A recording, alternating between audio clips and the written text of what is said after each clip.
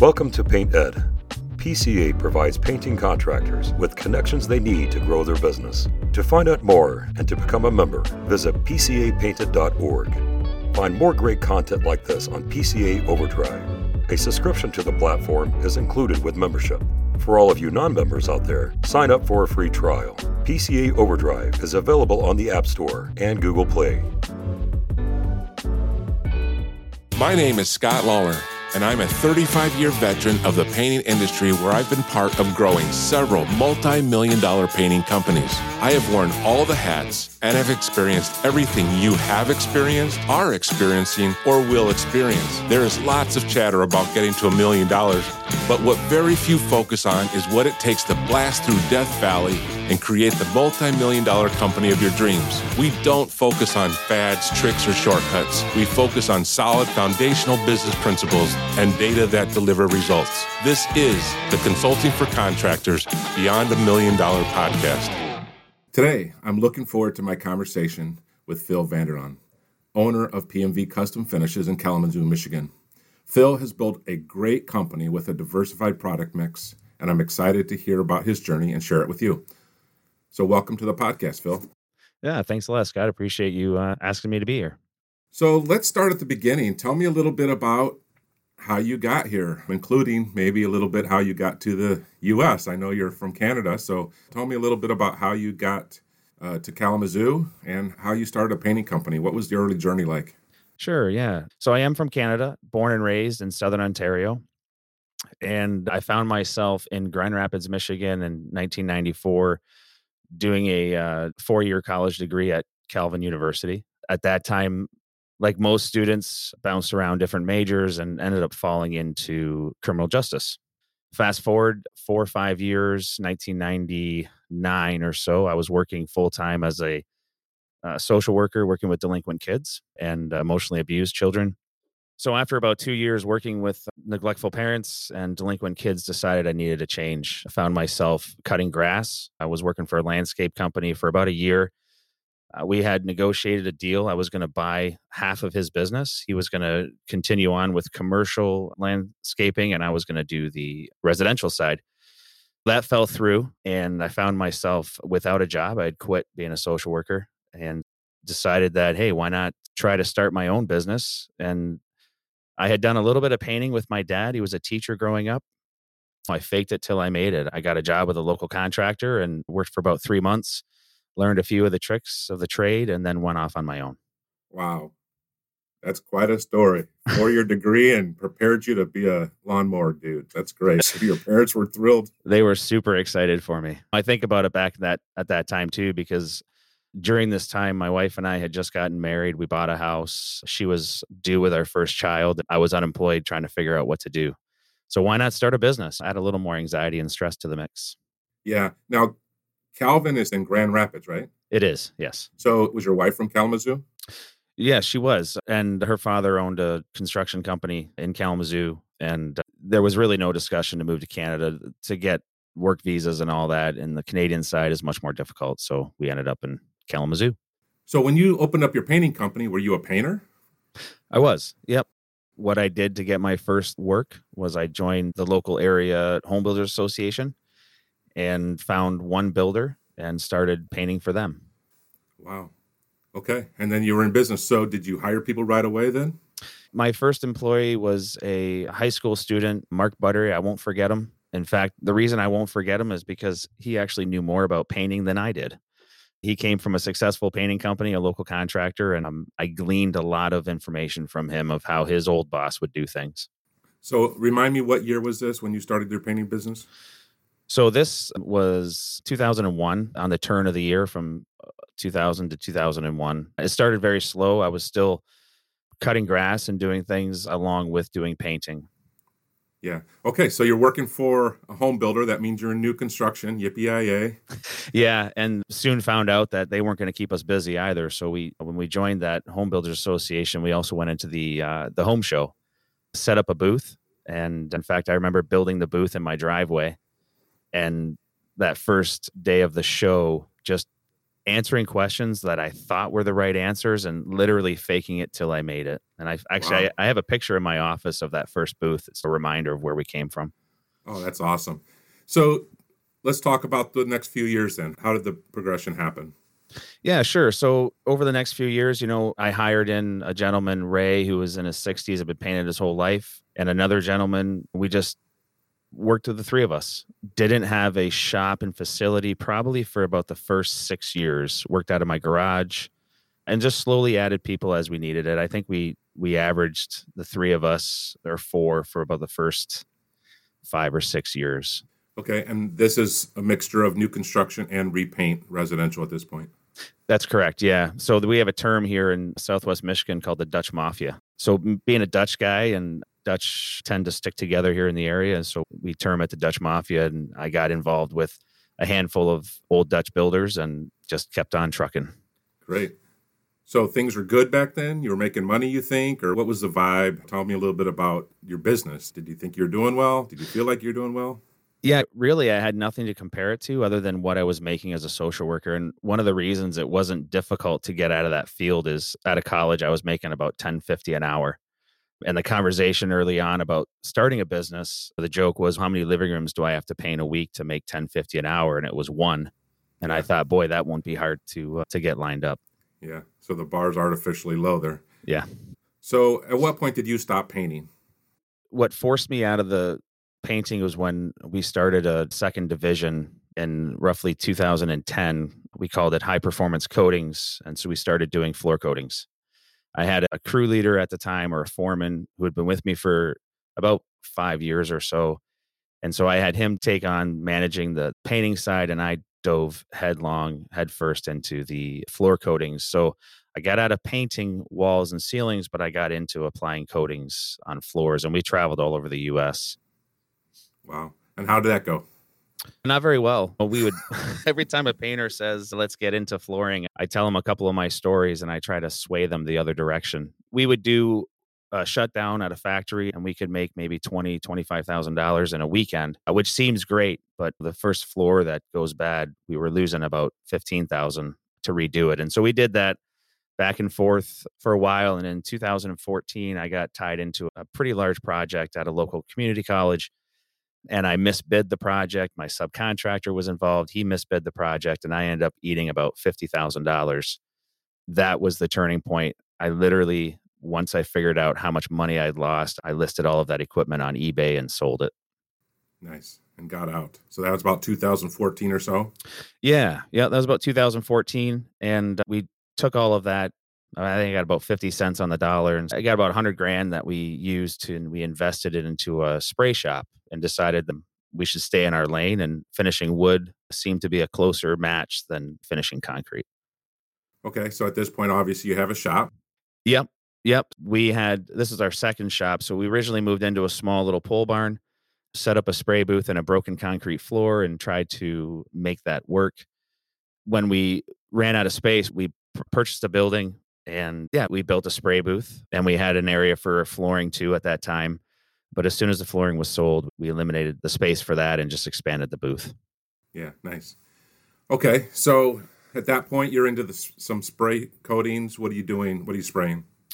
Yeah, so we initially set up that room to take on spraying of projects that were taking up space on site. So let's say shutters or cabinet doors, trim packages. Maybe we were doing a new house that was stained. We would pre-finish the trim, but we really didn't have any customers outside of our own field customers at that point.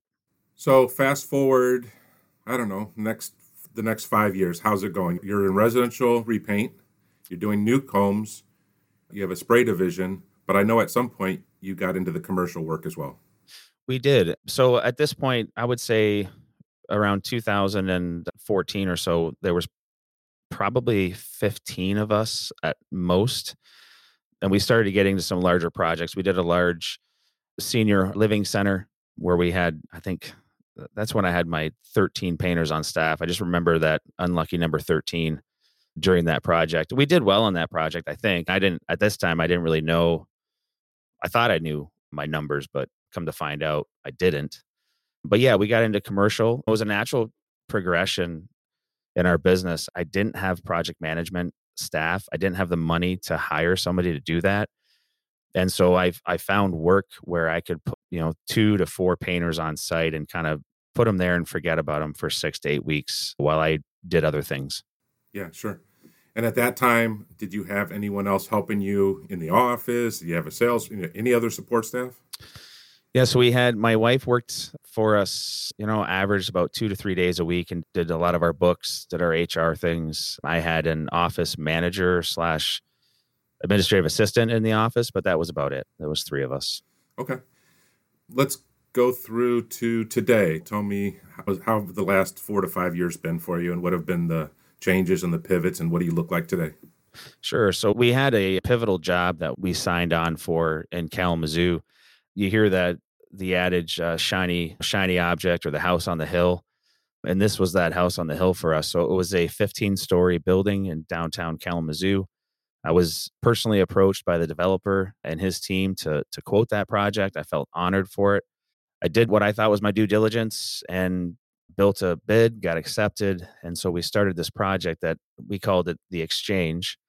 And that was a defining moment for our business. And the reason for that is we got way in over our head. We were tied into a contractor that didn't know how to run a project. In fact, we spent 2 years on that site and never once was the owners or the architects involved in a progress meeting. And so I think we repainted the 8th floor about 4 times, the 7th floor 3 times, and it just went on and on.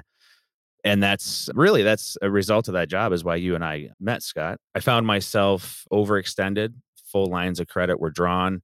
We were moving money from one account to another, just trying to make payroll and never really making any profits. Yeah. And at that point, I'll put you on the spot here. What would you say your debt load was about that time? Yeah, so I think our debt load was probably about 200,000, maybe 220. Yeah, I would say that sounds about right. Yep. Yep. All right, so you're doing the Exchange. That's when you're right. That's how we got connected and started working together. And then out on the other side of the Exchange, tell me a little bit about how that job resolved and how you made your way past that. Yeah, the general contractor that was running that project got fired at the end, and we had outstanding change orders totaling about $80,000, and like I said, in debt over 200.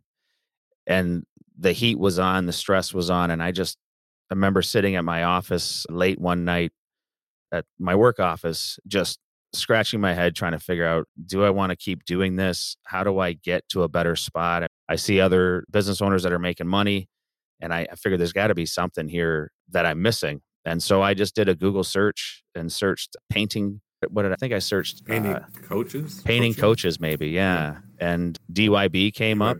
At that time you were with them, and I made a request, got a call that evening, and that next day you and I started talking, and that was really the start of the transition. Well, we are about halfway through this episode of the Beyond $1 Million podcast from Consulting for Contractors, and we still have some great content left for you. Before we get to that, though, I wanted to let you know about some resources that are available to you via the show notes. You'll find links to our website, social media outlets, and highlights of this show. You'll even be able to schedule a discovery call with Scott and our team to find out how Consulting for Contractors can help your contracting business. It's very low pressure. We'll ask you just a couple questions, see what your current situation is, and then get you started toward the contracting business of your dreams. The best part about it, it's completely free. So just click on the link in the show notes, or you can visit our website at www.consulting4contractors.com and reach out to us there. Again, that website is www.consulting4contractors.com. Now here's the remainder of the show. I remember that time very well. Okay, so you got through the Exchange, and what was the next pivot, or what happened after that? You made it through because you got your change orders. I remember that. You survived the Exchange. Then what was your next aha moment? I always was told, so my father-in-law, like I had said earlier, owned a construction company and was very fortunate to have him as a mentor. And he never really, and still to this day, doesn't get involved in my business, so to speak, but he would make comments to me like, are you making money on those jobs? Or, yeah, sure, you're estimating, but what's the end result? And working with you, Scott, the first step that we took was to evaluate our spray booth division and try to determine, is this a drain on the business or is this actually pumping money into the business? And we soon realized that we started to find wrong people in the wrong seats. And so we made some changes internally and in the spray booth to try to get that more profitable. And then we did the same thing in our field and we started looking at all the jobs and realizing that there were sectors of our business that were basically losing money. And then the areas in our business or the customer base, there was a small section of that was actually making money. And so we determined that our new construction was a drain. All of the work that we were doing on new construction to keep our guys busy throughout the year was actually stealing all the profits from the work that of our repaint work that was actually the only thing making money. Yeah. Yeah. So what did you do about that? I fought you for a long time, at least a year and a half. We kept talking about firing customers, and that was a concept that I just wasn't comfortable with. Being a Dutch first-generation immigrant, my parents came over from the war, and if there's one thing I was taught by my parents was you don't give up, you just keep fighting. And so I just was like, no, I'm going to fight. I'm going to make this work no matter what. And then realized, yeah, at some point you have to stop fighting and pull out the white flag, and that's okay. Yeah. And so we decided there were several builders that we were working with. There were some that were making money and some that most that we weren't. And so we had a hard conversation I did with the owners of those companies and raised our prices, explained why we were raising our prices. And I think at that time there was 8 builders we were working for. We narrowed it down to 2. So I want to just pause there. And for those listening, don't miss that. Phil was afraid. And at this time, you were about how much in revenue? 1.5, 1.7. Yeah. So he's not a small business by any stretch. And yet he's afraid that if he tells some of these large customers that give him continual work at a loss, that, what would he do? And this is not original to me, but I'll tell anyone listening, when you say yes to the wrong things, then you can't say yes to the right things. So in other words, too busy losing money, so we can't focus on profitable jobs. And what happens is when you say no to the wrong things, it opens you up to new things. So when you did that, I would presume the world didn't end. And what was the result out of changing that thinking? A couple things happened. One, the stress level came down for me as an owner, being worried and fearful of the outcome of our jobs that we're working so hard to try to make money on. And the other thing is it all like magically worked out. I'd say magically, but it wasn't without a lot of work. So when we just made this decision, I would say this was probably 2020, maybe 2021. And so we're in the middle of the pandemic, all that's happening, but our job source went, I think we did 850,000 the year before with new construction at about a gross profit of 28 to 30%. Fast forward 1 year later with an increased effort on marketing and targeting the work that we want with profitability, we went from 170,000 of residential interior repaint that year when we did 850 of new construction. The following year was 175 of new construction and 700,000 of repaint. Yeah. You flipped it. Yeah, we flipped it, and we flipped the profit switch too, which was great. Yeah. Yeah. And also, by the way, can I ask you, what does your debt look like today? Today, we don't have any debt. There you go. We have a couple of things. There's a couple of debts on the books, but it just makes more sense to make a payment than it does to take our cash. Yeah. Well done. Thank you. And the other thing that you did is you blew up your spray booth, your building, and you really added a lot. Now tell us, this is fascinating to me, so just tell me a little bit about your spray division, your capacity, your capabilities. What do you have there now? I think I have to say that we were fortunate for the PPP loans and the pandemic. It was a tough time to go through, but we were able to keep our folks working. But those PPP loans, we took 2 of them, and they helped give us a catalyst for the change and freed up some cash. And so we took some of that money And we put it into our spray booth. Over that time, we expanded. We currently have about 9,000 square feet dedicated to our spray operation. In that space, we spent some time during the shutdown and reorganized based on a circular pattern of things coming into the building, going through all the different stages, and then coming out of the building. That really sped up our throughput. Our efficiencies are way better than they were as a result of that. So now what we have is we have a dedicated prep area. It's got its own dust extraction, tables, and all the equipment needed to repair and prep things to be painted or stained. And then along with that, we have 2 dedicated spray booths, open face recycled air booths. We have a stain development room. So we have developed a practice of making all of our own stains. So our customers will just drop off items to be matched and we'll do it internally. And then we also, on top of that, we have an automated spray machine. And that is what we call our money printing machine. We feed it lineal goods. We can prime, clear coat, stain. And as long as that machine's running, it's making money. Yeah, nice. Okay, so now today you have some staff. So tell us real quickly, what does your org chart look like? Sure. I haven't mentioned EOS, but for those of you who know what EOS is, Gino Wickman, the founder of that system, wrote a book, Traction. And in that came the EOS principles, entrepreneurial operating systems. That book is amazing. It is thick. It's full of really great ideas. But one thing I've learned after meeting Scott is it's okay to reach out. And that's one thing I would probably tell those who are listening. Scott mentioned about fear. There's a lot of great business owners that are all around. And I'll tell you, a successful business owner would be the first one to share why and how they got successful because they've been through the tough and difficult times and they've learned a lot. And I'll speak for myself. I would love to share what I've learned about new construction and commercial with other painters just to help avoid that. So if you're in that spot where you're just starting off, reach out, reach up. People are there to help you all around.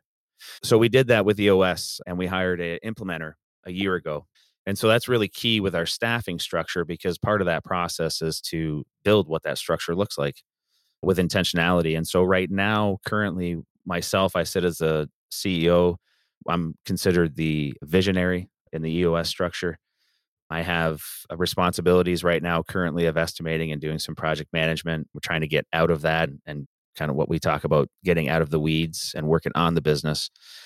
I have an operations manager and she's phenomenal. She runs every customer interaction. She does all of the scheduling. She meets with the crew leaders and does a project management style from the office. And we have a office manager who is now moving into a split role office management and operations for our shop. She's phenomenal.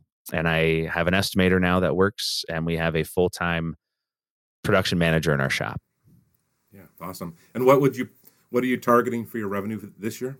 We started ambitious at 3.3 million. Last year we did 2.7, and this was a tough winter. We made adjustments to that budget down to we're shooting now for 3 million. Awesome. Tell me a little bit about what makes PMV special. What is your secret sauce? Why do people work there? What's your vibe? Tell me a little bit about, what's it feel like there? Family is very important to me. And so we've built benefits and a structure for our employees that really puts family first and working at PMV second. And what I mean by that, we provide health insurance benefits. We provide paid time off, paid holidays. We also do a simple IRA of a 3% company match, and we do a quarterly profit share for our folks as well. And why I say that's family first is those are all benefits that'll affect our employees' families. And so we're focused on creating a culture where it's teamwork, integrity, and just a fun place to be. One thing I've learned in bringing folks into my office is I got away from hiring painting professionals into my office. I learned that you hire on skill and personality, not necessarily on experience. And so everyone in my office, all of those folks that I listed, none of them have painting experience, which is shocking, but it's worked. Yeah. And even your estimator, through careful use of your estimating system, he's able to go out and estimate without any issues and sell work, even though he's never been a painter. No, exactly. There was a work on the front end teaching about how to look at a job site, what to count and what's important as far as maybe stumbling blocks that'll affect a profit at the end. But yeah, he's been successful. In fact, last year, his first year, he sold 1.4 million. Beautiful. Yeah. I tell this story often, and I want to tell it here. I went and did a site visit at Phil's company about 4.5 years ago and met with his team. These were his crew leaders. And we were at that time working at developing the benefits package. And we asked them about this. And I remember a visceral reaction from them. And we were talking about holiday pay versus PTO versus other benefits. And I almost felt like I was going to get attacked, just the energy that came off them. And not in a bad way, but is they said out of all the benefits, they would prefer holiday pay. And the reason why is a holiday costs them money. So they're at a barbecue on Labor Day or Memorial Day or 4th of July. And what happens? It costs them money because they're not getting paid. And they're going to have to either make the time up to get paid or they're literally going to be short that check. And they said out of all the things they wished they could really enjoy those holidays with pay. And that's what Phil's talking about. It's family first, family friendly. What are the benefits here that are going to be helpful to your life, not just benefit the company? And I'll never forget that moment with that group of people and how clearly they told me holiday pay would really bless me and my family. And Phil did that, and it's been great for them. All right, tell me a little bit about your tech stack. What's your technology and what do you use? What are your pieces there? Sure. So for our guys in the field for clocking in and tracking time, we use T-Sheets. We switched to QBO Online shortly after we started meeting together, albeit a very painful experience, but a very good one now as we look forward and how things are running as we look into the future and try to break the ceiling, so to speak. We use that for our bookkeeping, T-Sheets for our employees, for time tracking, time off requests. We use Google Drive folders just to house all of our stuff that guys might need to be able to get access to, like safety data sheets and company policies and stuff like that. Our CRM, we got turned on to Monday.com. For some of you who might know Mike Katanis or heard his story on this podcast, he was instrumental in helping us get Monday.com to organize our customer database. And so now we have a very robust Monday file that includes all sorts of things from our job list, but it also does all of our HR and our training tracking. It does our time off requests for employees, and it's doing operations now for our spray booth. So that is a really pivotal part of our tech stack. We also use Company Cam.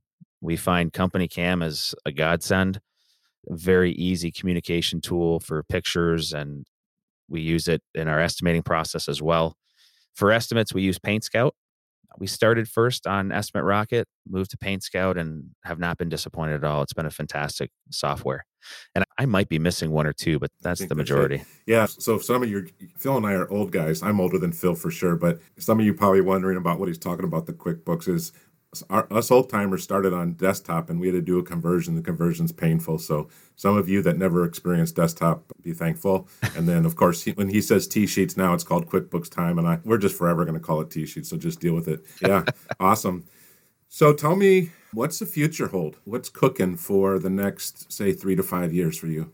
Yeah, that's the exciting part. I was never able to look 3 to 5 years out. I was so focused on the here and now. And now with this EOS process, we've done a 3, 5, and 20-year lookout. And it's exciting to think about. We've successfully switched the type of work that we're doing to more high profit center work, which has required a lot of marketing dollars. I, up until 2 years ago, never spent $1 on marketing. And I think now we're less than 1% of our overall revenue. So still under, but that marketing has opened up doors for expansion. So now we're having conversations about when do we get up into the Grand Rapids market? How does that look? When does that happen? Our spray booth right now is on track to do about $750,000. And we're trying to figure out, okay, what does that look like in a year from now? We want to be doing $1 million. Does that mean more space? Is the shop and capacity there still to support that? And I'm also looking at what is my place in the company? I don't want to be involved in the day-to-day. And I can tell you right now, I have no idea where my employees are working on site. I don't know what customer is on the list for this week or next week. And that's a really great feeling. I used to be very afraid of that. But no, it's very freeing. Yeah. What a journey. So would you say that a few years ago, 3 years ago, you would call yourself what? I don't know, controlling, or I don't know the right word. I don't want to, but you were uncomfortable not knowing, right? No, exactly. 3-4 years ago, I thought I had to have my hand on every string of the business. As soon as I realized take my hands off and put them in more capable hands than myself. Frankly, if I think back to where I started, I was a social worker. I loved people. I loved working with people, but I didn't really know anything about business. All I knew was hard work would get me where I want to go. And as soon as I brought people in that were better than I am at operations and organization, at estimating, at managing production in the shop, the business is flourishing. Yeah. And so as CEO, has there been any discomfort or any learning curves as far as you letting go and becoming more of a CEO and filling that seat? What have been your challenges, and what could you share with others as they grow and leave the operational piece behind and to others? I think transparency with your top level staff is key. Early on, when Kate, who's our operations manager, came on board, she came in as an admin, and we soon realized she could take on so much more. But we had a real honest conversation, and I said, look, I struggle with control. I want to be in charge. I want to know what's happening, and this is very hard for me. And so you have full permission and the expectation that if I'm out of my lane, please tell me to go back in my lane. And that's been great. As entrepreneurs, we have a big ego, and it's important to check that ego at the door when you got people around you. Yeah. Awesome. Love it.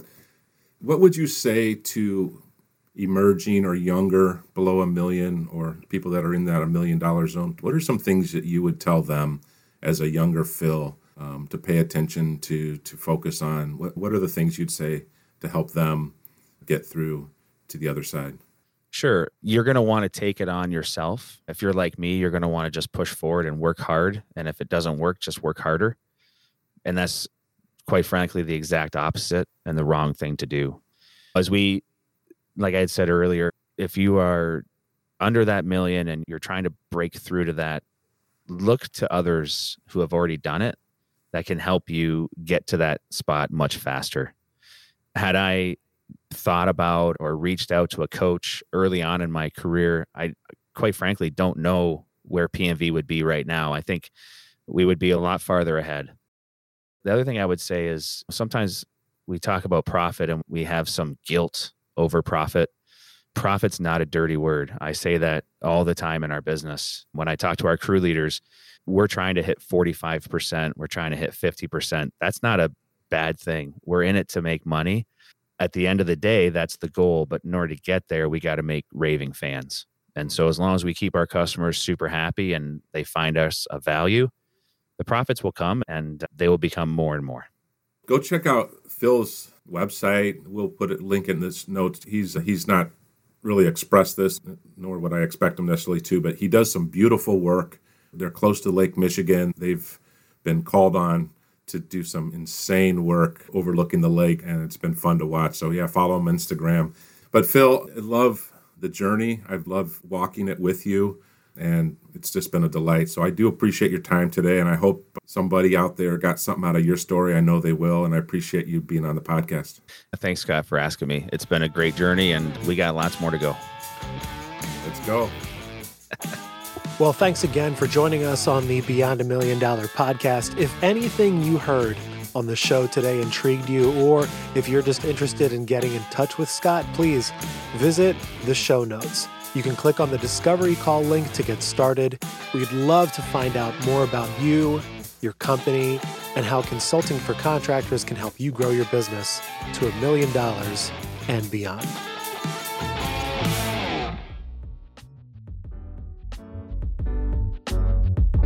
PaintNet podcasts are produced by the Painting Contractors Association and are made possible by members and industry partners. To find out more about upcoming education opportunities or for more information about joining PCA, visit pcapainted.org.